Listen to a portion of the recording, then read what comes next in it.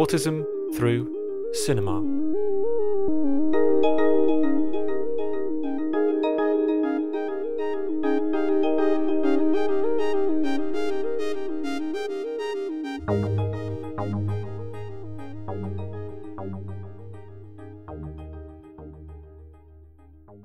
Welcome to the Autism Through Cinema podcast, investigating autistic presence and expression on screen. And welcome back. We've been off air for a short while as we've been busy with other activities, but we are back in action now with a fresh batch of episodes ready for your ears. Join us as we go on another cinematic journey through films stimming with autistic resonance. We've got lots of exciting special guests lined up, and our hosts are more excited than ever to be chatting about autism and film. Please remember that we love to hear from you, so please do send us your thoughts about the films that we discuss, or send us your recommendations for films that we should take a look at. Email us on cinemaautism@gmail.com and follow us on Twitter @autismcinema. In today's episode, Georgia and David are thrilled to be joined by a fellow Northerner, the autistic filmmaker Sophie Broadgate. Sophie chats to us about her diagnostic journey, her approach to filmmaking, and her experiences working with autistic performers, before we all get overexcited about the film Tomboy. Many thanks for tuning in. We hope you enjoy the discussion. Welcome back, everybody, to the Autism Through Cinema podcast. My name is David Hartley, and I am joined once again by the wonderful Georgia Bradburn. Hiya, Georgia. How are you? Hello. I'm great, thanks. Good stuff. Thank you very much. We are recording this in early January of 2023, so it's kind of Happy New Year all round to everybody. But we're also very excited today to be joined by a special guest, which is brilliant. We always love to have special guests on the podcast. We have the wonderful Sophie Broadgate with us. Sophie is a writer, director, and filmmaker who is based in Cumbria and Manchester. So this, we've just noted amongst ourselves, this is like a proper northern podcast episode because we're all kind of from the north, which is great. And yeah, Sophie has joined us because Sophie is an autistic filmmaker. So Sophie, I'm just going to pass over to you if you want to just say a quick hello, say who you are and what you do, and what you're all about, basically. Yeah. Thanks for having me. So I'm Sophie Broadgate. I'm a filmmaker, like you said, based in Cumbria, recently relocated to Cumbria. And my work spans across narrative, documentary, artist moving image. And I guess that I sort of approach film in an artist way, sort of deciding what genre and platform that I'm going to use depending on the idea that suits it. So I'm quite a flexible filmmaker, I guess. But I guess behind my work, there's a unified voice and sort of similar themes that come through, I think, throughout. Yeah, absolutely. And we've been taking a look at some pieces of your work before this podcast. So you sent a couple of videos in particular to us that we've been having a look at, which we'll talk about in a moment. And you've also suggested for us a feature film that we're going to talk about in the kind of second half of our conversation. We're going to talk about Tomboy, which is really, really exciting. But we'll stick first of all with your own work and the work that you've been doing over the past few years. I will just say for the benefit of the listeners that you've got a website which has got quite a few of your films on it that people can go and watch. So I might be pronouncing this wrong, but Pikaia Films, is that how you say it? I'm not even sure how you pronounce it because I've only ever written it down, but I'm saying Pikaia. Pikaia Films. It's like an ancient sea creature. Oh, brilliant. Oh, great. I thought it might have been named after Pikachu. Oh, yeah. I mean, yeah.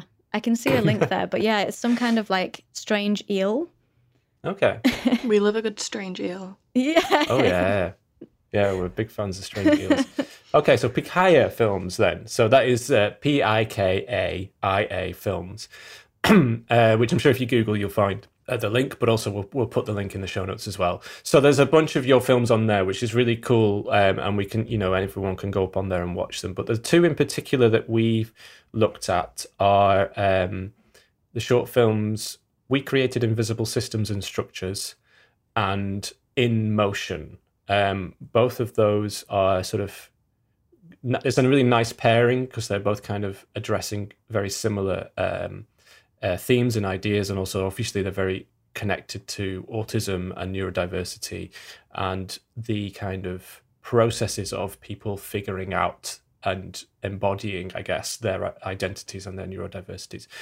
So I guess we'll start by just asking you, you know, like how did those films come about?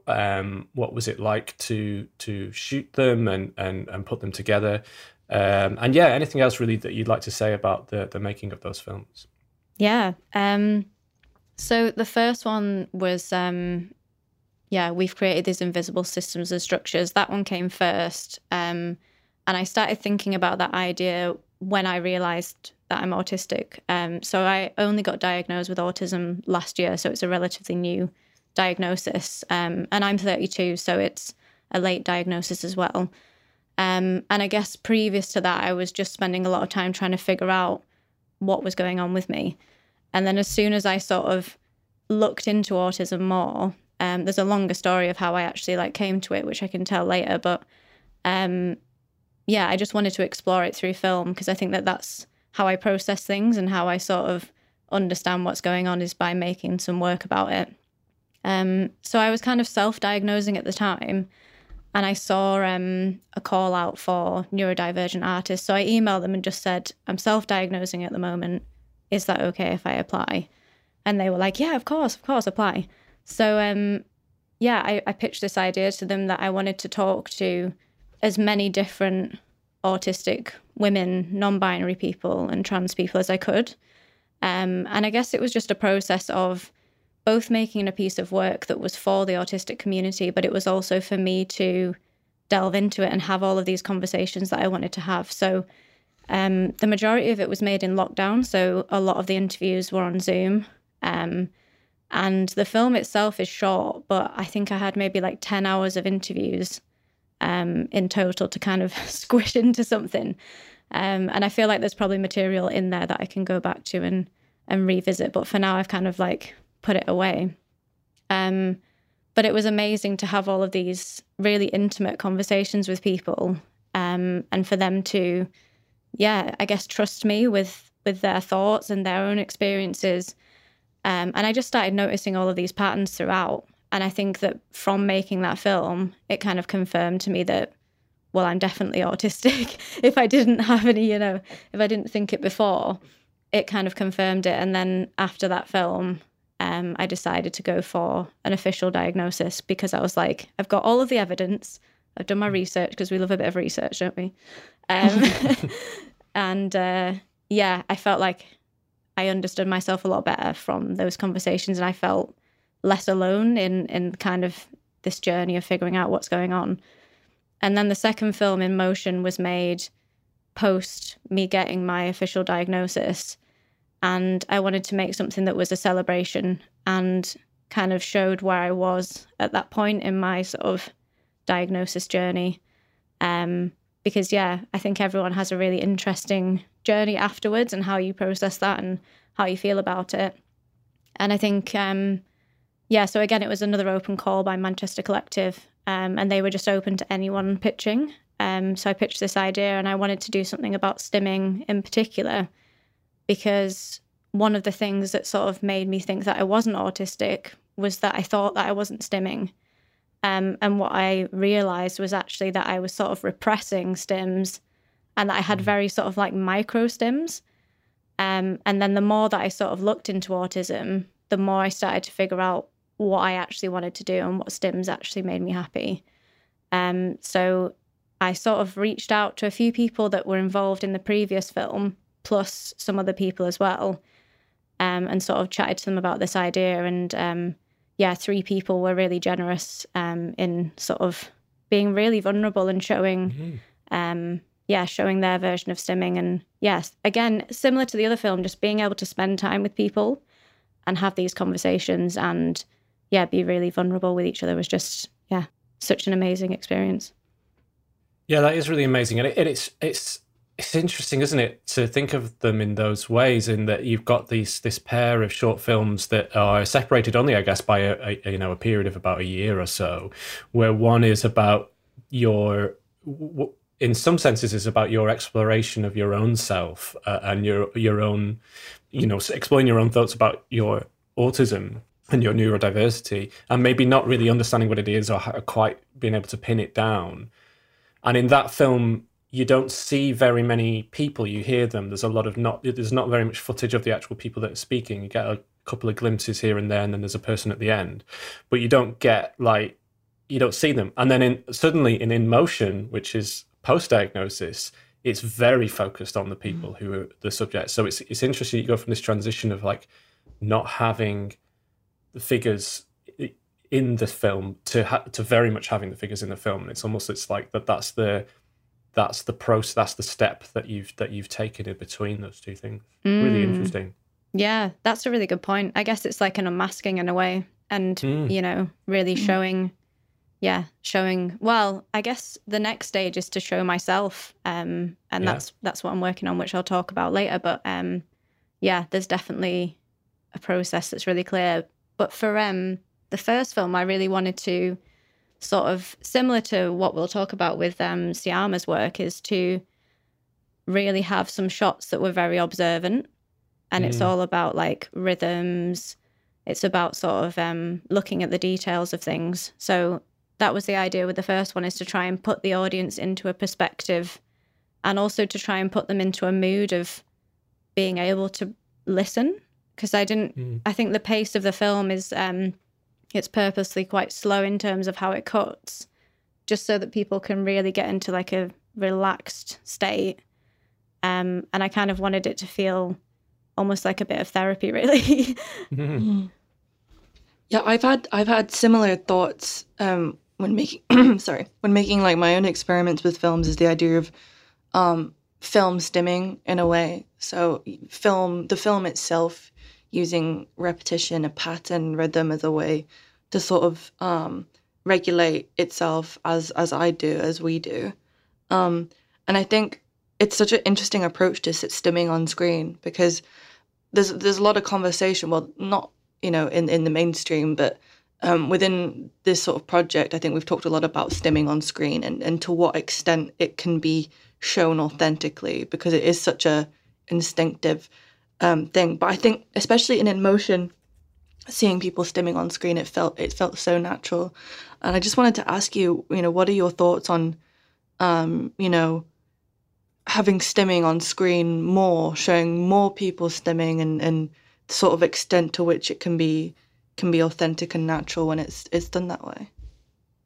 Yeah, it's definitely something I've been thinking about more and more. And I think that the reason why it was so natural in Motion is because it's not a piece of fiction. And I think, it was literally like people that I'd already built relationships with. The people that actually wanted to do it were people that I'd spent time with before. So there was already that space for them to feel like I wasn't going to judge them. I also chose, a smaller camera. Like it was very like low key in terms of how I made it, like no lights.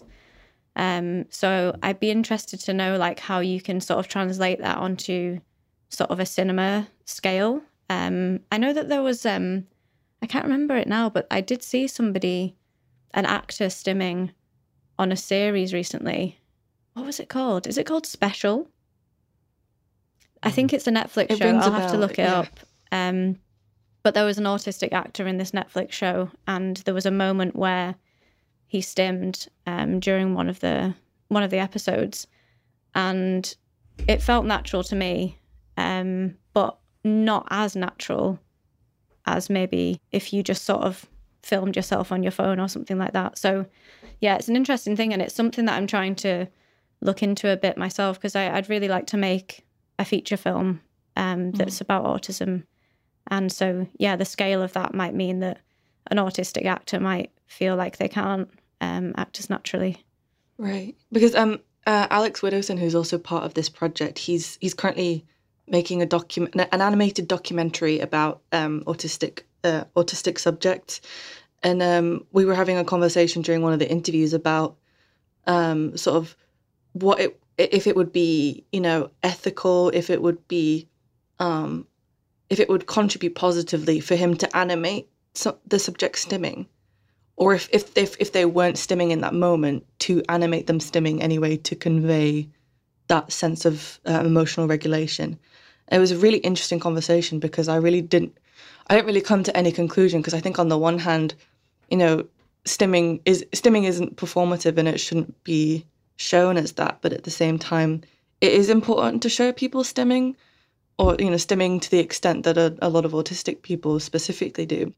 Because at the end of the day, I think stimming extends beyond neurodivergence. I think a lot of people stim. I think just for autistic people, it's more integral to our way of regulation. So yeah, I think translating it to something that's less attached to reality, that brings a lot more problems. But I think what you said about creating an environment that isn't as invasive, that is documentary based, that is real, that's based on the connection between the filmmaker and the subject, I think is really cool. Yeah, just wanted to say that. Yeah, I think I know I'm going off on a tangent and discussing another film, but how I came to know about you guys was that I went to the screening of, was it Keep the Change? Yeah, Keep the Change, yeah. I think listening to you talk a bit about how they sort of went about that sort of gave me ideas for how you could sort of create that environment for, autistic actors to feel comfortable. Because I've always wanted to make something, since I've been diagnosed, wanted to make something about it. So seeing something on that scale and showing it in the cinema, I was like, oh, well, this is really interesting. And something that the film industry maybe needs to take into consideration a bit more. It's interesting to hear you use the word, that these people were, that are part of the In Motion film, being quite vulnerable, I suppose, with what they're doing on camera. I mean, I'm interested in a bit more in your collaboration with these individuals. Was it quite, once you agreed on it and had sort of got the setup, was it then quite easy, and did it come natural, or was there a little bit of, did you have to sort of ease into the situation of it a little bit? Were there multiple takes, or were they quite forthcoming? I'm quite interested in whether there was a kind of a difficulty at any point there, or whether it just, or alternatively, maybe it was kind of like a sudden burst of energy of these people's stims were being taken seriously, and therefore they could just do them and do them kind of joyfully, I suppose. Yeah, I think each person required something different in terms of getting them to feel comfortable. And I was also really ready to just, if I turned up and they weren't in the right mood, or they decided they wanted to pull out, just to be like, that's absolutely fine. So I kind of approached it in a very flexible way on my part, but also made sure that everything was in place, that they knew exactly what was going to happen and how it was going to be. And do everything that I could to sort of reduce any anxiety around it, and also to keep a conversation throughout, about consent and about, how comfortable they're feeling, if they need a break. I think just having that dialogue with anyone you work with is really important. But each person in the film had a different process. So Marissa, for example, who was in the forest, we spent quite a lot of time just in the forest before we did it, just to sort of get used to the environment. She also brought her dog with her. And it was a really nice experience as well for me, just to look around and sort of take that time to decide how we're going to film it, how we both feel comfortable, what kind of movements. And and it was all a conversation around, what do you feel comfortable with showing? And I think everyone seemed to be quite happy with how it turned out. I think I made sure as well before it was screened that everyone watched it and everyone was comfortable with how they were being represented as well. I wanted to ask about In Motion again, because it deals a lot with language and expression, and it reminded me a lot of In My Language. I don't know if you're aware of that film. I can send it to you after. It's a film by an autistic activist and writer called Mel Baggs, who unfortunately passed away a couple of years ago. But the film is they were nonverbal, and they communicated via a vocal synthesizer. And the film is basically them showing their language. There's two parts to the film. The first part is them stimming on camera. They create vocal stims.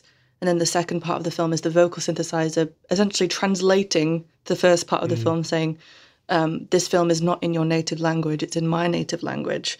It doesn't symbolize anything. There's no semiotics, coding, symbolism as you would in sort of, normative cinema.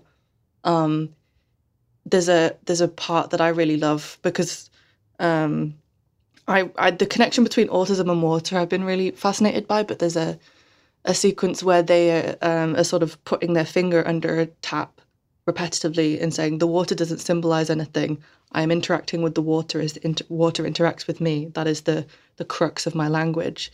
It's about effective relationships and sort of pre-articulative language for which the tools for this language don't exist. So I wanted to just ask, is that something that sort of like went into that project, that idea of finding a way to articulate a language that doesn't really exist in semiotics and in verbiage, but in sort of that sort of pre-articulative state? I wanted to know your thoughts on that. I know that's a bit of a mouthful, sorry. No, it was really interesting actually. And as you started talking about the film, I was like, actually, I have seen it. I've seen it because I did, before I realised that I'm autistic, I was on a creative project and I got trained on how to work with autistic people. And they showed that film and I was like, and I was watching it and I was like, I think I might be autistic. But yeah, I really loved that the bit under the tap. I think that's an image that really stuck with me for sure. In terms of like a language, I think I'm really interested in sort of what bodily movements are trying to tell us. And I think like it's really interesting. I love watching dancers, especially when people are doing sort of free dance and authentic movement and things like that. I think that's a really interesting way of expressing yourself. And I'm really interested in what are the stories that people are trying to tell, whether it's consciously or subconsciously. So I definitely, there was a lot of that within In Motion. Is when I was editing it and watching it back, I found myself sort of trying to translate and trying to understand, whether it was a story or whether it was just like, what feedback is this giving the person? Like what are they getting from it? And I think that's what's interesting about stimming, like you said, is it's such an individual thing that I feel like I could have made a much longer piece because there's just so much that isn't represented in that film, just because of the length and the scale of the project. But I was really interested in how you sort of represent a bit more of the range, I guess. Well, it's quite interesting, isn't it? Because the sort of voiceover of In Motion is this very carefully constructed sort of quite. Well, it's effectively a poem. It's a poem of talking about the body language. The opening line is "I'm not made for stillness," and you talk about my body language is my mother tongue.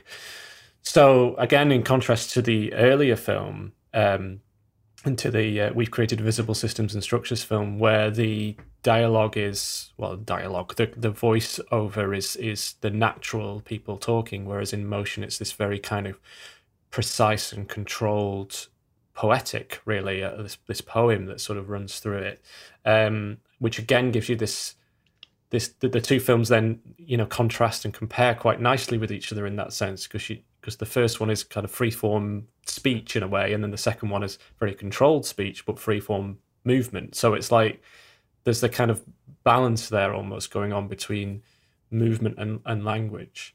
I'm interested in that writing. Was that yourself? Did you write that kind of voiceover? And also that's not performed by you, is it? Is that performed by a poet? I wrote all of the words myself, and I kind of wrote them in a very like fast sort of like it just came out kind of way. And then I did do like one edit of it just to kind of get some of the words to sound smoother.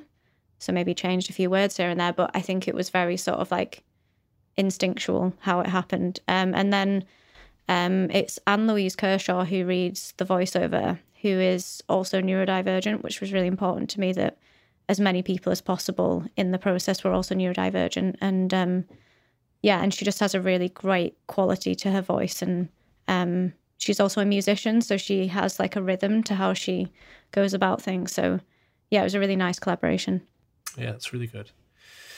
Yeah, I mean, both of the films were really wonderful to watch. I mean, I really like, there's this focus on the first film, the Invisible Systems Instructions short, which is a little bit longer than In Motion. And in that film, you go from kind of the people that you're interviewing are talking about themselves and their own identities, but then they move sort of around about the halfway point, move into talking more about their interests and their kind of the things that excite them or fascinate them. It's quite a smooth transition, actually, going from talking about themselves and their own identity and their relationships into then their quote unquote special interests or their kind of passions. Including things like listening to thunderstorms, water, as we've already mentioned, they're looking at the flow of water, and also of animals. And there's a big presence of animals as well in the film. You focus on dogs, cats, newts. Is it a newt in the water? There is a newt. Bird. Yeah. Which was really interesting. I mean, was that a conscious decision on your part, or was that kind of due to the nature of the fact that you had to film this during lockdown, so you had to just sort of find the imagery that you needed to find, or I don't know, what was the connection there between, I guess, the interests and the passions and the visuals that we see on the screen? Yeah, I suppose I should explain that there was different layers of collaboration available on this project. So people could either choose if they wanted to have a voice interview with me, which a lot of people did choose, or if you wanted to have some kind of conversation over email, or there was like an artistic response. So some people sent me like drawings or an interpretation of some of the questions. And so all of those visual ideas, all of the email conversations and the Zoom conversations were all done first. And then I then took those responses and then made the visuals based on that. So all of the visuals are very purposefully reflecting or contrasting what people are saying. And I guess it's nice that you say that it flows, actually, because I was worried that because there was just so much within the interviews and so many ideas that I just worried that it might be a bit sort of chaotic. But I think that the journey of the images sort of helps to sort of transition things. But yeah, there's a real mixture of stuff there. And I think that definitely the collaboration and the ideas of other people are in there. But there's also very much a lot of my own interests in there as well, which I sort of found in common with the people that I was talking to. So yeah, I absolutely love landscape, really close, detailed shots of nature. So that was just like, I think that was my favorite bit, actually, is just being alone outside with my camera and really focusing on stuff and just seeing what I could capture. Like, and I think it's a really different way to how I've worked previously. I mean, I think I started my career working quite like that, like really flexible and sort of taking a camera out and seeing what I could find based upon an idea. And I think the more I went into narrative work, which has been a good body of my work, the more sort of controlled I became about things. So I think it was really nice to have in both of these films just a level of sort of, that documentary artist film sort of way of working where you go out and you go, I've got a really clear idea of what I want to say, but how I'm going to say it is kind of up for grabs, and it kind of changes as you move through it. Yeah, I have that struggle as well.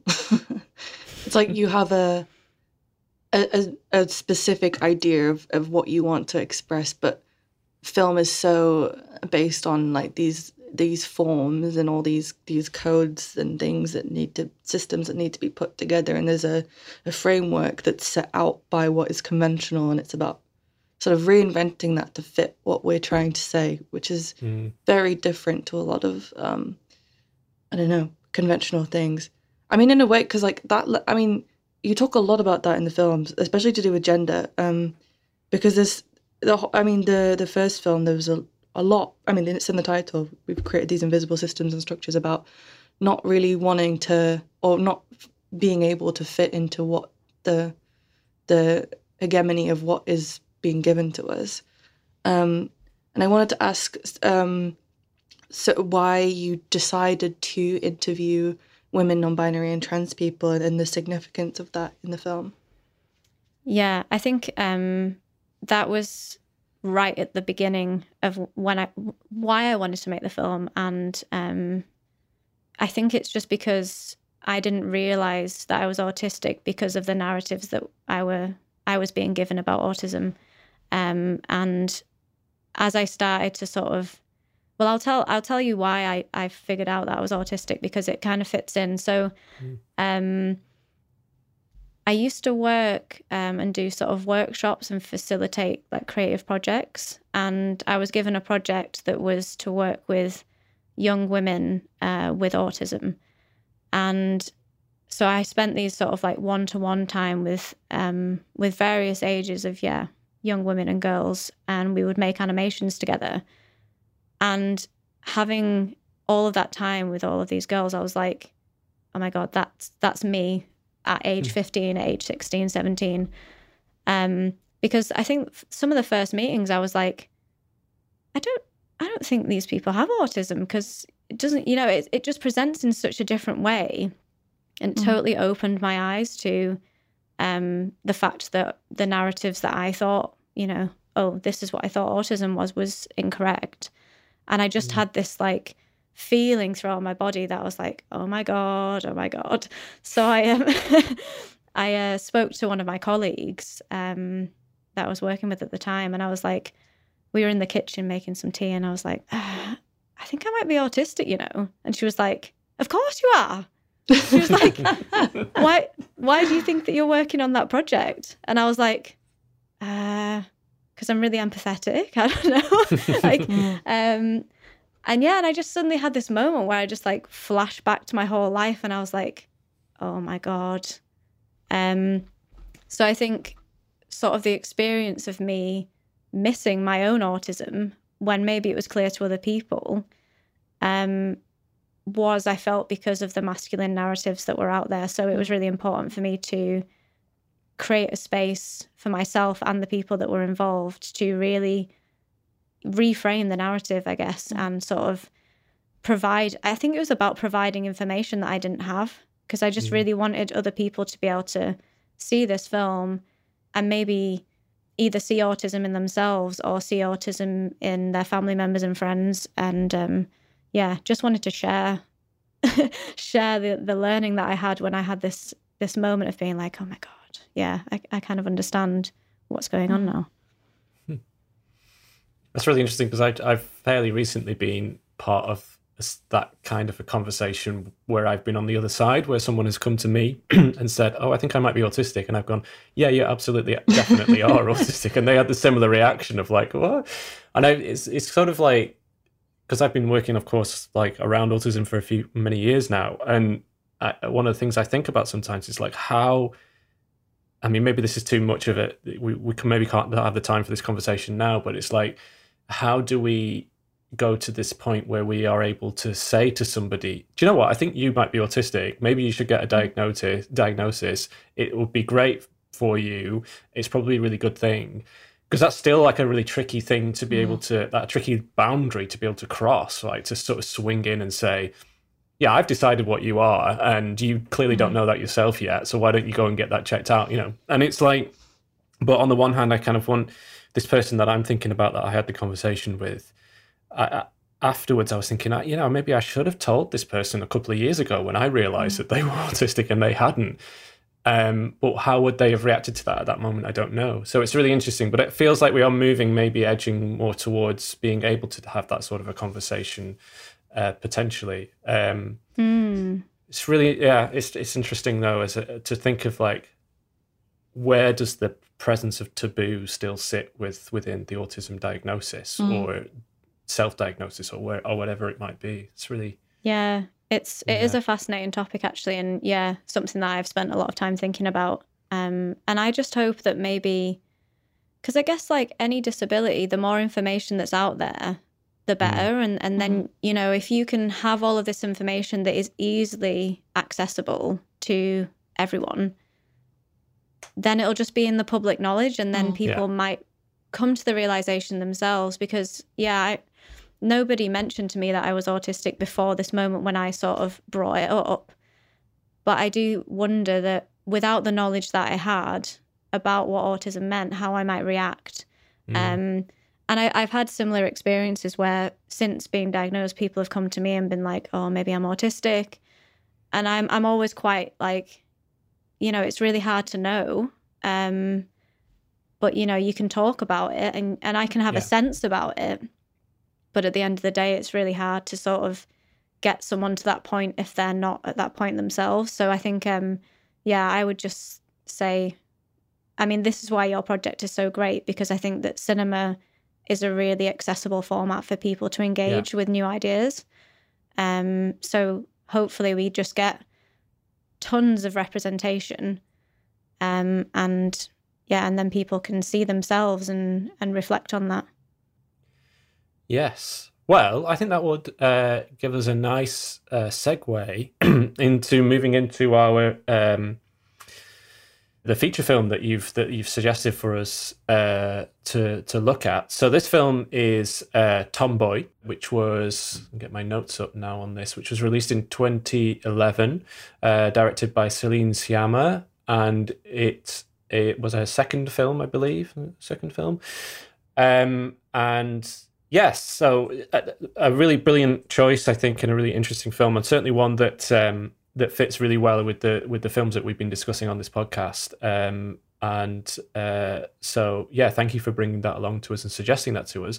I think I will just ask you, Sophie, if you want to just sort of give us a quick summary of the film, and also let us know why particularly you've picked this film out for us to discuss.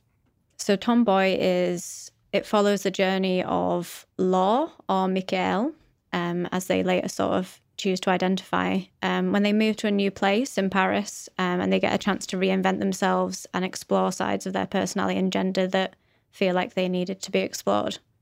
I guess that's probably a simple way of putting it without going into too much detail. Why did you pick this film out in particular? What is it about Tomboy that really resonates with you, particularly from an autistic point of view, do you think? I think that it's both the narrative, but it's also Sciamma's filmmaking.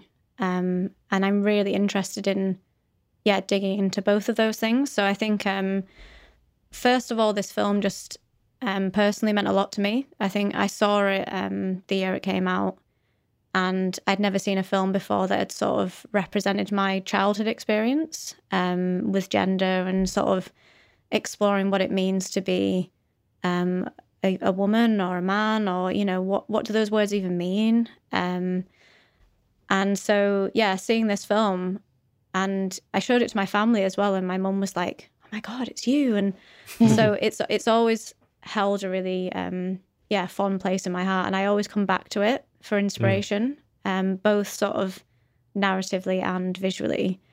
So away from the narrative, I think the visuals are really interesting in terms of autism, because of the sort of the gestures that are focused on. There's lots of shots of hands moving, legs, or even just in the opening sequence, there's, you know, light passing through trees, and it's a really simple visual, but it's definitely, for me, a visual stim. And I think what I really like about Sciamma's work is how you can get a lot of the narrative without the words, and there are just these amazing moments of silence or calm, or really letting a shot play out so that you can see the micro expressions of the characters. And I think that it's really important to have these. I really love how Sciamma has these really close up, very intimate shots, and I think that's really important for Law, Michael, because their facial expressions are so small, and you can tell that there's so much going on internally that you kind of need to be in that space with them and really, really up close. So there's so many layers to the film that sort of brought me to see it in an autistic perspective. And I know that that's not necessarily the intention of Sciamma, but I can't help but see autism throughout it just because it mirrors my experience so much. And I think what's really interesting about the film, and when you hear Sciamma talk about it, is that she said, I'm going to read this out so I don't get it wrong, but she said the film's built on several layers of meaning and shouldn't be pigeonholed. And yeah, this sort of phrase that she said really resonated with me in terms of how I like to live and how I want to make work. And I think reading that phrase, it kind of gave me permission to look at it from a different perspective, I guess. Absolutely. I think what I love about Sciamma is she has this ability. She uses the whole image and she uses the whole frame, and nothing goes unnoticed. Even things like, the hand outside of the car going past the trees, simple gestures, touch. She's a master of haptics as well, which for me is really important because I'm very interested personally in touch in cinema and how we can feel touched by the act of touching on screen. I think obviously Portrait of a Lady on Fire is probably her most famous film now, but I think that film is also really visceral in terms of its haptics and its use of touch, and how these sort of micro exchanges between people, even in childhood, can be so intense. What is just like a cursory or passing glance is something that can be so overwhelming or so full of joy or so full of anguish. And like you say, there's barely any words to go with this, and that's why it's just so magical, because she's able to create so much and make you feel so personally involved in the film through just a complete lack of words. And I identify with the film so much as well because I had a similar thing as a kid. I was always mistaken for a boy because I always used to have quite short hair, and I also didn't really recognize that gender was a thing, and I only really became hyper aware of gender once it was kind of forced upon me at school, when people were saying, you're a girl, you need to wear your hair like this, and then that was when I was like, oh, that's what I need to do. But before I was told that, my automatic instinct was to not even care about gender. I really didn't care, and it was only until those systems were forced upon me, like the mother does with Law or Mikhail. That's when we sort of are gaslit into thinking that these things are so identity is based upon categorization, and I think it makes me think a lot of the fact that there's this statistic that is a bit, I don't know, I think it's a bit stupid, but there's a statistic saying autistic people are more likely to identify as trans, and it's used by a lot of trans exclusionary communities to say the transness is about influence and that autistic people are easily influenced. But a lot of us are saying, doesn't that just show the fact that we as autistic people who are less susceptible to these sort of structures can see that these things aren't actually integral to our society, and they're not integral to our identities? And I remember seeing that and thinking, no wonder. I think what the film beautifully shows is how in childhood, when things like this just don't seem important because they're not important, I think as a child, you see things so much clearer. You really see things for how important they are. And it's only when, an adult or a carer or someone important in your life tells you that you're wrong or that you're doing it wrong, and that's the moment where it is instilled in you. And it's such a, I don't know, the ending of the film always affects me really, really intensely. I always feel super sad because it reminds me of how many things we learn that are so, unimportant. And since I've made that realization, I've been more experimental with gender. But I agree with the idea of the lack of dialogue, giving it all to the image. I think it's just something I really appreciate about that kind of cinema, because you don't need words to say something like that. Yeah, totally. I really like what you just said about sort of the expectations that other people put on us. And I think there's a beautiful moment in this film where Law, Mikhail's mum, gives them a lanyard with the new house key on it, and it's a pink lanyard. And then you see a scene later on where Mikhail Law decides to take the keys off this lanyard and make their own lanyard with a neutral white colour. And I think that throughout this film, there's just so much colour giving us cues on, you know, how the characters are feeling and what is physically and emotionally being put onto them. And I'm similar to you, like the ending of this film and the reactions of everyone else when the story sort of starts crumbling. It's just devastating because, it really sort of... And I think that's why I love the film as well, because it really helped me sort of reflect on the moments that I might have had in my childhood of people being like, oh, what are you doing? Like, I used to get mistaken for a boy all the time as well, because I did choose to cut my hair short because I thought I looked cool like that. So I just did that. And I was actually really like actively angry about gender categories and, you know, going to a supermarket and having different clothes in different places. And I used to sort of, I've got a memory of, there was this magazine that was advertising toys. And on one side it said for boys and it had pictures of toys and then for girls. And I crossed it out with a massive marker, like a black marker, and just wrote for everyone in capital letters. So I was always being mistaken for being a boy because, I presented when I was younger, you know, typically more masculine. And I remember being like, going to the toilet and people being like, what are you doing in here? You're a boy. And I was like, no, I'm not. I'm just me. Like, just let me be. And I think that, sort of similar to what you were saying is that I had like a period of time in my primary school where everyone accepted me and I was totally free to present and be exactly what I wanted without anyone questioning it. And then sort of at age 11, when teenage years come in, it was just this sort of like violent shift into people being like, you're a girl, this is what's going to happen, this is what you need to do.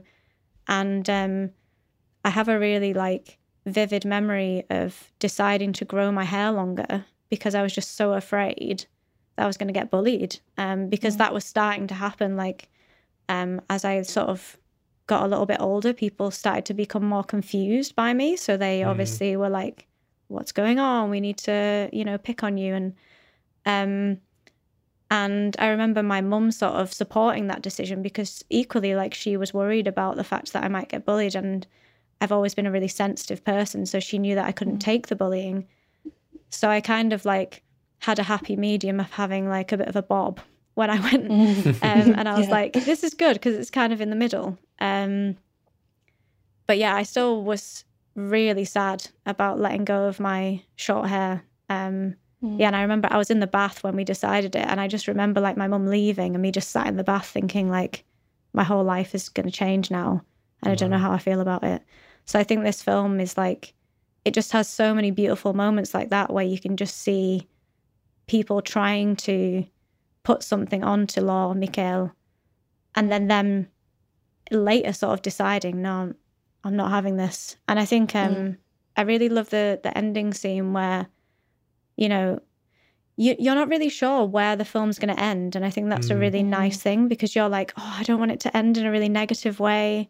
And it kind of ends in this sort of like, ooh, we're not really sure way, which I think's, sort of typical of Sciamma's filmmaking. And I love that image of Mikhail Law taking off the dress and hanging it up and walking away from it. And again, it's just a nice symbol. This film's just full of beautiful symbols. Yeah. Because I've seen a lot of criticism about the film, explicitly saying, and it sort of goes against Sciamma saying, you know, don't pigeonhole the film, but a lot of people are seeing it specifically as an allegory for transness specifically, and saying that, you know, this ending where they, at the end, they say, oh, my name's Mikhail, so they go back to their male gender, is sort of saying, you know, they decided they weren't going to be they went back to being Law, and it's about, you know, abandoning transness in the early ages and it not coming back. But I mean, for me, I don't think, you know, I can see that where that reading comes from, but again, it's more of like this sort of like dialectic of identity that we have when we're younger, and we go from these like really intense, phases. So, for example, when I was younger and I really, I would always wear boys' clothes and I had a boy's hair. And then maybe like a few months later, it was all about I wanted to be as hyper feminine as possible. I wanted to wear pink. I always visualized having long flowing hair. And then a few years later, it was back to, being a boy. So like you have these complete swings of identity when you're trying to figure out where it is that you fit in. And oftentimes we just find ourselves in the middle. For me, that's what this film is about. It's not about repressing. I mean, in a way, it is like repressing that identity, but it's not explicitly a trans identity, even though it can be read as that.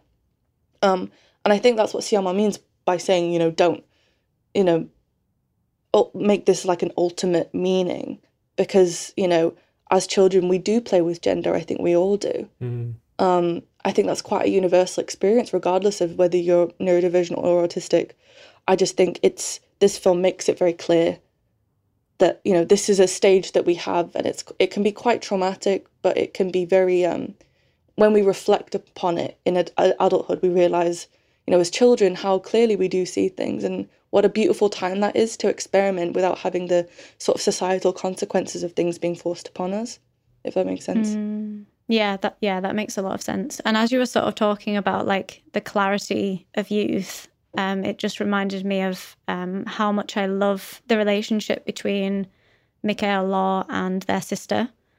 I love Jeanne. And what's her name? Jeanne? Jeanne, yeah. I just thought that was such a beautiful thing to have in the film as part of it, so that you're not getting constant judgments and everyone trying to change how they want to present.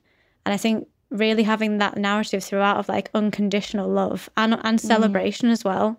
Like I love that moment at the dinner table where I think that Jeanne is invited to go and play with the group that Michael and Law has made friends with. And she says, oh, well, I made a new friend and my favourite is Michael.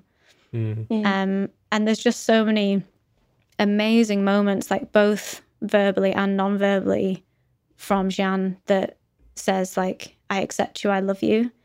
And it's over and over again. And I think that that's another element of the film that I really connected with, because I had a similar thing with my younger sister, is that she was the first person I came out to when I was young as queer. And anything that I ever had to say, I would tell her first, because she was younger. So maybe it was like her being younger that, she didn't have these expectations on her. But when I came out to her, she said, oh yeah, that's fine. Like everyone in my year's gay. Oh, that's lovely. So I absolutely love that relationship, and I think it's really important that it's there. Yeah, I agree. I really love the sister. She's wonderful. She's the kind of the ally that everyone needs, really. And she's what I really like, and this kind of reflects upon other things that happen within the film as well, is that she's not. There's perhaps a temptation when you're writing a film like this or creating a film like this that you would position a character like that as a potential problem, as someone who's going to like reveal to the parents like what Law and Mikhail has been up to or what they've been doing, and therefore is a kind of a point of tension. And for a moment that is the case, because Jeanne, the sister, finds out that Law has been passing as male, and has to figure that out herself. But then, as you say, in that dinner scene, doesn't reveal it and doesn't actually create a moment of tension, but actually creates a moment of joy and of laughter that is shared with Law, Mikhail, and also with the audience. And the parents are a bit sort of baffled by it. But she's got that beautiful, that brilliant little kind of like giggle that children of that age have, of that kind of real expressive giggle, which is really cute. I was really interested in how the narrative is constructed by Sciamma in here, because what she does is she picks up on these kind of narrative points that I, as a viewer, thought were going in a certain direction and then didn't. And what actually, I think the smart thing about that is that she's not using these quite sensitive and quite potentially quite tricky issues or ideas as plot points. So the example that I have is the clay penis, the Play-Doh penis. So Laura Mikhail creates, they're going to go swimming with the rest of the kids. They're all going out swimming in a lake somewhere, and they're conscious of creating a kind of a bulge in their swimming trunks. So first of all, they cut up their swimming costume to make them into trunks, and then make a penis out of Play-Doh, which incidentally is made in the company of their sister, who is kind of playing with the Play-Doh at the same time as well, and then puts it into their trunks and then goes out swimming. And when this was happening, when the thing was being created and sort of positioned, and she's looking in the mirror and checking that it looks right, I was like, oh no, this is going to go wrong. This is going to go so badly wrong. This thing's going to fall out. It's going to get noticed. It's going to go to a weird position. It's going to move. It's going to shift. Something's going to go tragically wrong here, and the whole thing will collapse. But that's not what happens. None of that happens. It doesn't go wrong. And then later they sort of take it and they keep it in a kind of little keepsake box, which they keep in the shelf. And it doesn't really come back into the film. And what I really liked about that, which is similar to the way in which the sister navigates the secret that they then start to have together, is that there's this sort of setup, and then it doesn't go to perhaps the dramatic expectation that you think it might do as a viewer. And I think that's a really sensitive way of approaching this kind of subject matter. And it was one that, as soon as I realized that that's what was happening, I sort of really appreciated that. And the reveal, I suppose, of Laura Mikhail's secret to their mother, or to their parents, really, comes about through a slightly complicated process of Laura getting into a fight with one of the other children, and then that child's mother coming round, and then it all sort of collapses from that point on. But I really like, that Sciamma chose to not use these little dramatic moments to cause further dramatic moments, but actually as these kinds of delicate observations of the sort of process that these people go through. I thought it was really smart. Yeah, I think that's what I love about Sciamma's filmmaking in general, is just I think, and you probably will feel this as well, is that when you study film or you make film, you often watch stuff and you're like, I know exactly where this is going. So you, like you said, you go into this being like, oh, because I thought exactly the same thing. I thought it was going to fall out or something was going to happen to it in the water, this clay penis that they'd made. And I was just pleasantly surprised throughout the whole film. And I think that's the kind of films that I like to watch these days, is films that, I'm surprised by. And I think that all of Sciamma's work, I'm constantly surprised and constantly like just really immersed, because you have to go along with the ride. And, there's no moment when I'm watching her work that I'm like, oh, I'm bored. I'm always super engaged and really in with the character. And I think, again, like coming back to those shots, like being really close with the characters and being part of that journey, I think. Yeah. Absolutely. And one of the other things I wanted to sort of mention as well, this is coming from a kind of like film studies perspective, I suppose, but I was sort of on the lookout for what we might call visual motifs. And I was really interested in why she's sort of using, she seems to make a lot of use of walls. So Laura Mikhail is often filmed kind of flat against walls. So there's the walls of their house, but also there's a point where they're watching the boys playing football, and they're kind of stood, and there's a wall behind them there.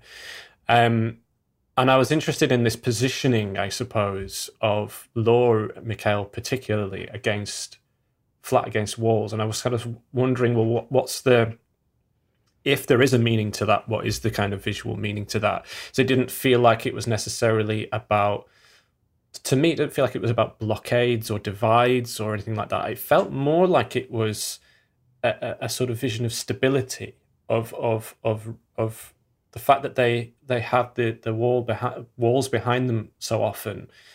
It almost gave the impression for me that Laura Mikhail had a kind of, was quite stable in what they were doing, and was quite sort of was making these decisions as they went along about deception or about passing as a different gender, but was never doing that in a way that tended to make them feel really anxious or make them seem really anxious, but actually was just, they seemed quite fixed in what they were doing. And I wondered if that was kind of the sort of the point of the wall motif. I'm not sure. I wondered if anyone else noticed that or had any thoughts. Yeah, I've definitely noticed it. And I think I'd have to watch it again and just study the walls. But I think from memory, I feel like there is a journey with how the walls are used, because I remember there's a few shots that I remember where there is a wall, but there is a divide. And there's a really good shot when the secret gets revealed, and everyone, is sort of calling Mikhail Law. And that moment where they have to go and apologise to, the kid who they'd had a fight with and all of this, and they were wearing the dress. There is a shot where Mikhail Law is here, there's a divide, and then the boy is there. And I think that there's a journey between that. And I think that there are moments in the film where, like you say, Mikhail Law seems really like solid in their decisions and in their identity. And then there are these moments that things are put in the way. Like the scene where I think before they interact with the group of friends that they make, they watch them from afar. And they watch it through, sort of like a fence, isn't it? So you can see that divide there. And I think that there's definitely a switch between the film. And it doesn't seem like this film, it's not particularly like typically linear. So I think that the journey sort of switches back and forth in terms of what the walls and what the backgrounds are doing. But I think it's a really interesting observation that you made about, the strength that's there. Because I think that's a really good point to pick up on, because it would be really easy to make, a character like this into a victim or, because they do get bullied and there is a lot of negativity that happens. But we keep coming back to this idea that this character really knows who they are at this point in their lives. And they might be having this moment of exploration, but they keep coming back to how they want to be. So I think, that's an interesting visual cue to pick up on. Yeah, really interesting one.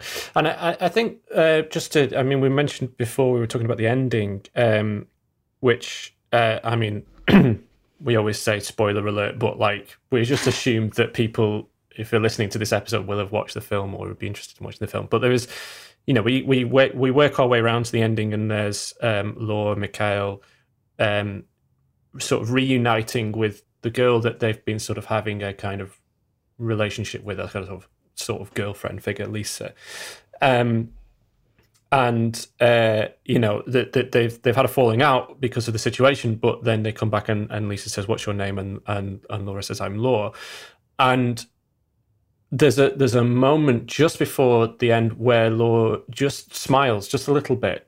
And I think that's, for me, what's really important about that ending point. Like all the way through the film, we're watching Laura's face, and it's kind of often quite a kind of blank face. Like the actor Zoe Heran, I'm not sure if that's pronounced correctly, keeps quite a neutral look in many ways, and this kind of ending it mirrors the first bit, early bit where Laura Mikhail first meets Lisa, and Lisa then mistakes Laura for a boy at that point, calls her him, and Laura goes with it, and then at that point says that their name is Mikhail. But there's this kind of pause where you don't really get a reaction from Laura Mikhail when Lisa says he, and you just have just their face. They're just sort of looking, and you can sort of see that they're kind of just contemplating it, just thinking it through.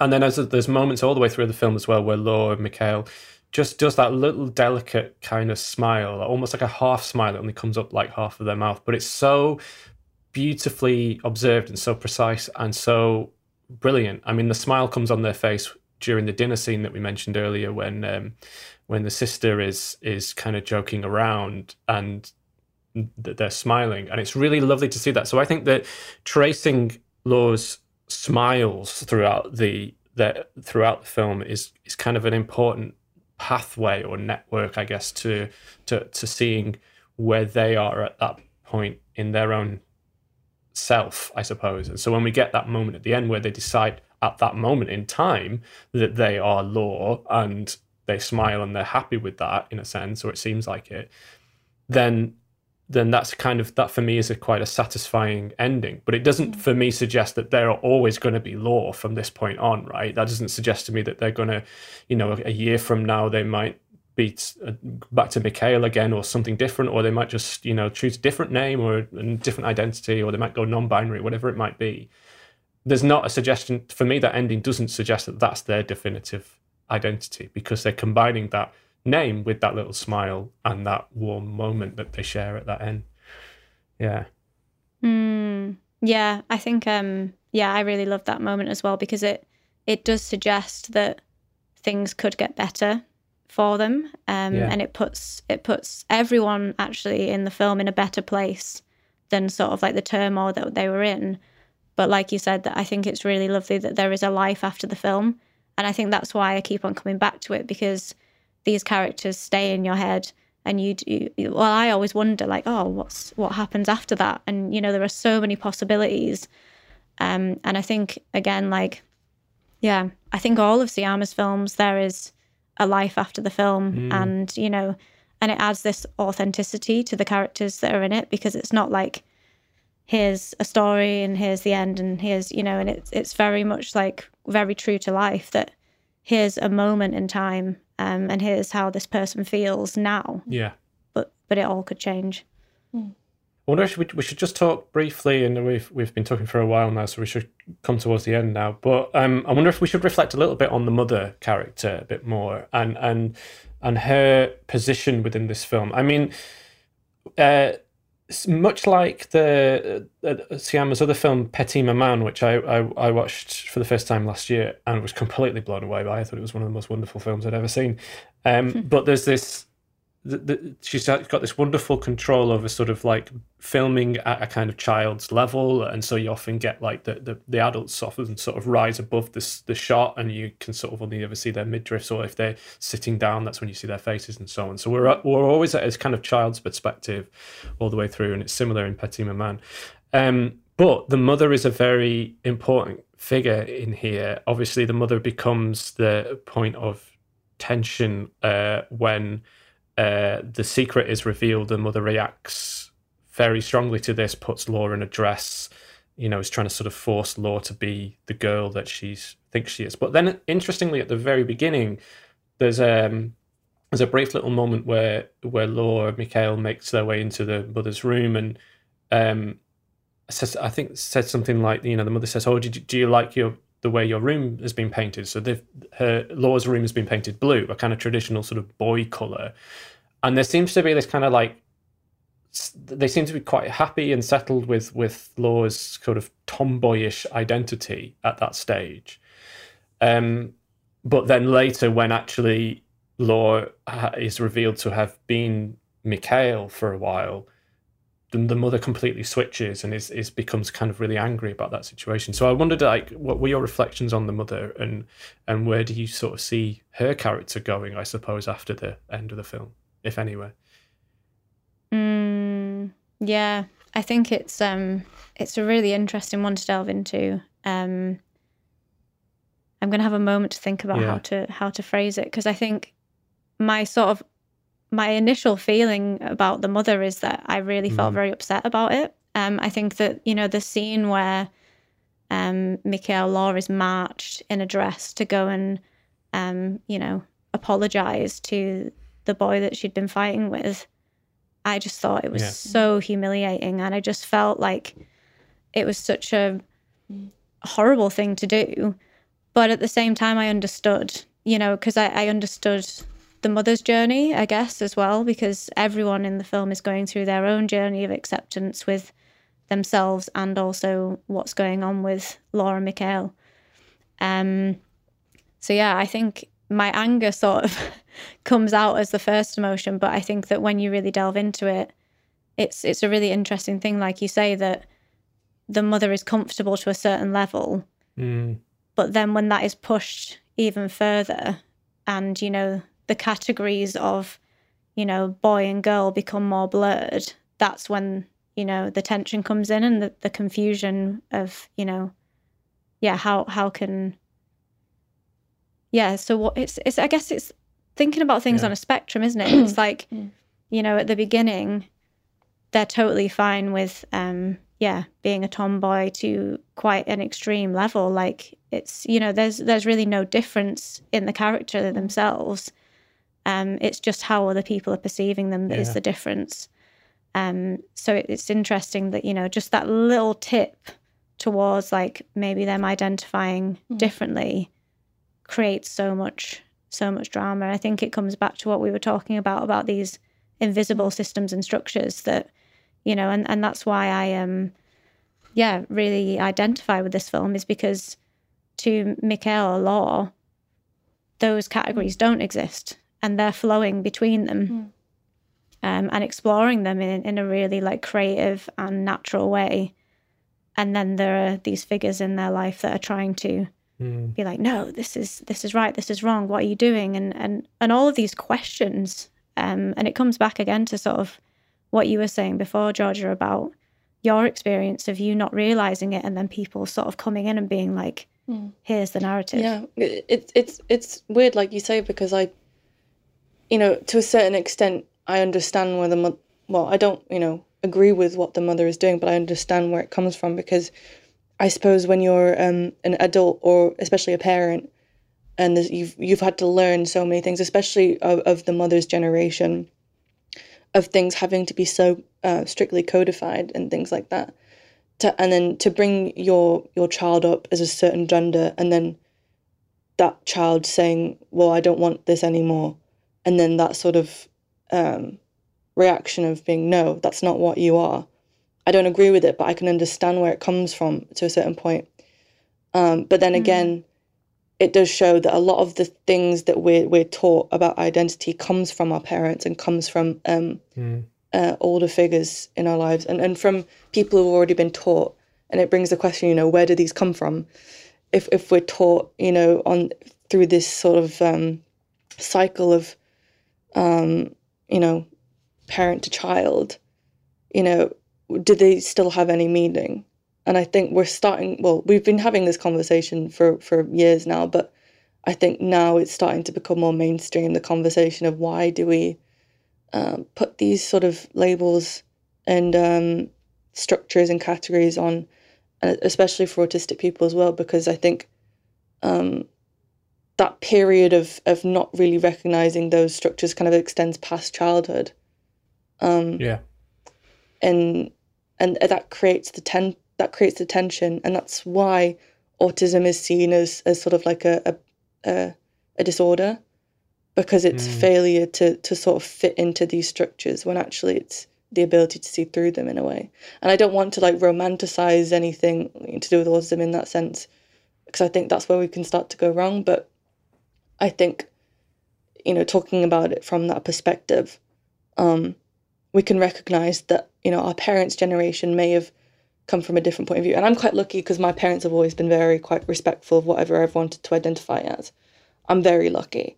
But, you know, there's a lot of kids out there who are not, in this case, like Laura McHale, and who are actually trans from childhood, which I think we should acknowledge as well. You know, not everyone has the experience of having that dialectic of identity. Some people are trans, and that sort of denial of their true gender is something that becomes sort of endemically traumatic.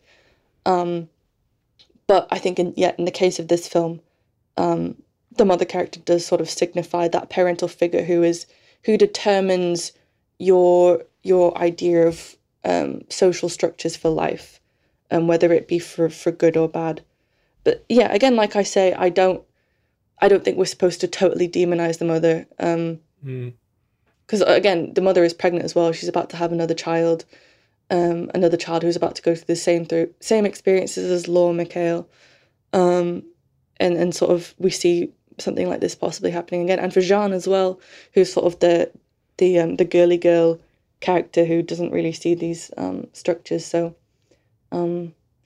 yeah, I mean, yeah, like you say, it's difficult to come up with these thoughts on the mother, because it's a horrible thing what happens, but you know, you can't demonize her at the same time, I think.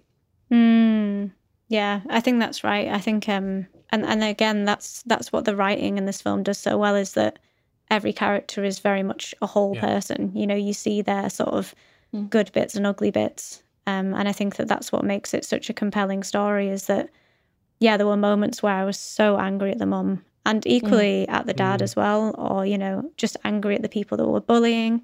But then you understand each person, and even like some of the friends that are in the group that Laura Mikhail sort of joins in with, you know, they were nasty at some points, but then you saw these like really beautiful, very tender moments as well. So you kind of see all of the sides of the characters, even the sort of minor characters in the story. They're all very well rounded. Yeah, I don't know where I was going with that. No, it's a good point. It's a good point bringing in the other kids as well. Yeah, because we do spend quite a lot of time, and Sciamma is very good at doing this as well. Is drawing out kind of amazing performances from groups of quite young children, really, and being able to sort of, I don't know how she manages it, but to sort of put those kids in a position where they're happy to be, you know, seemingly pretty naturally talking and chatting to each other, and saying quite naughty things to each other in some respects, in some ways, and teasing each other and playing truth and dare, and like, you know, do you love this person? You got to kiss them, and all this kind of stuff, all that kind of childish playground things that happen when you're that age, but are also you know, in a human sense, they're an important part of the figuring out of how relationships work, and how, you know, and what does take place in that gender divide, and whether where the toxicities of that sort of start and maybe grow, and where that possibly comes from, but never overplayed. She just puts the camera on these kids and lets them talk, you know. And it's interesting to see how that develops. And always at the side, you just have Laura Mikhail just watching and listening, and you're never quite sure about what they are contemplating and thinking or making of this. And as you know, maybe not particularly very much, because when you're a child at that age, you're not, categories aren't quite as fixed down. Everything is much more fluid and fantastical almost, and you can sort of play a little bit with these ideas and these thoughts. Yeah, it's fascinating. I feel like we could talk about this film for ages, but I did want to pick up on one thing, and I'll try not to go off on a massive tangent about it, but the observation that you just picked up on is a really interesting part of the film, is that, the observation and mimicking. I think that's another sort of like thing that I connected to with autism, is that I've got very vivid memories of watching groups and then, you know, sort of understanding how this environment works, and then engaging, you know, and not going straight in. Yeah. And there's so many moments like that where you see Mikhail Law standing, watching, and then interacting. And I think it's really interesting as well that by being the observer, Mikhail Law is given the label of shy. Lisa says, "Oh, you're shy," and Mikhail Law says, "No, I'm not." And I think that line really sticks out, or that dialogue really sticks out in my head, because, I'm sure both of you have received that as well, is that, you know, people try to put that shy label on you, and you're like, actually, I'm not shy. I'm just like happy being quiet, you know? That's actually, that's true. Yeah, and there's the scene where they're practicing spitting, isn't there? And like figuring out, like taking off their tops so that they can join in with the football, where half of the boys playing there are not wearing any shirts and so on. It is really, that's a really good point. It is interesting how that dynamic of observing and thinking things through is worked out. Interesting. Yeah, fascinating. All right. Well, you have been chatting for ages about loads of things here, and I'm conscious that we don't want to run too far over time. But what I will just ask you, Sophie, is just returning back to your own work. What's going on at the moment with you? Have you got anything coming up this year? Are you working on anything in particular at the moment? We're really interested to hear what's afoot for you over there for 2023. Yeah. So I'm in very early stages of raising funding for 2 new projects. One that's a narrative film and another that's a documentary. It's kind of documentary artist film, sort of similar to the films that we discussed previously of mine. And I think I'll talk more about the documentary because it's on the same sort of path, because it's still about autism. And I think that that's how I do a lot of my work, is that, you know, there's a subject, and I guess it's like a special interest in a way. You know, you go into it and you think that you might have answered some of the questions, but then more questions come up. So the next film that I'm making is going to be delving even deeper in and sort of revealing myself a bit more. I think that the previous 2 films, particularly in motion, I'm channeling a lot of my own experiences through actors and through the words that I'm using and the visuals that I'm using. And there will be elements of that within this new film, but I think I'm going to step in front of the camera for the first time. I mean, I've done bits of that on YouTube, but not in sort of a very sort of polished form. So that's in very, very early stages, and I've just sent off a bunch of applications. So I'm just, sent them off into the ether and hope that they come back. But I think either way, I'll be making something that, continues to explore it, because I think that there's just, like you've sort of proved with your conference, just so much need for these conversations, and that there's an audience that wants this work to be made as well. Fantastic. So, well, we'll look forward to the completion of the trilogy of going, you know, from your diagnostic journey, I guess, through to yourself appearing on the screen. The diagnostic trilogy, yeah. Wow, fantastic. Well, that's wonderful. Thank you so much. Thank you so much, Sophie, for coming along and for taking part in our podcast. We always love to have people on here talking about their own processes. I think it's really valuable to our listeners. You know, I feel like we've got a lot of listeners who are interested in both film and autism, or both. And it's wonderful that we are able to have people like yourself on talking about the processes of actually doing it. Hopefully that will inspire some of our listeners maybe to pick up a camera themselves and start filming, which would be amazing. So yeah, thank you very much, Sophie. Thank you so much. Yeah, and best of luck with everything that you're doing over the coming months and years. Thanks, Georgia, again, for being here and for contributing and for your wonderful insights. So we'll finish things off there. Thanks to the listeners for listening, and hopefully you can join us again next time we are back. And thank you. Goodbye. Goodbye. Bye. You have been listening to the Autism Through Cinema podcast, brought to you by the Autism Through Cinema project from Queen Mary, University of London, and the Wellcome Trust. Big thanks to Leverett Jakes for editing this episode. Our theme song is Waterfall by Meter, used under a Creative Commons attribution from Null Teal Records. Follow us on Twitter at Autism Cinema, and find out more about the project on autism-through-cinema.org.uk. If you have any feedback, comments, or suggestions for future episodes, please do get in touch with us on cinemaautism@gmail.com. Many thanks for listening.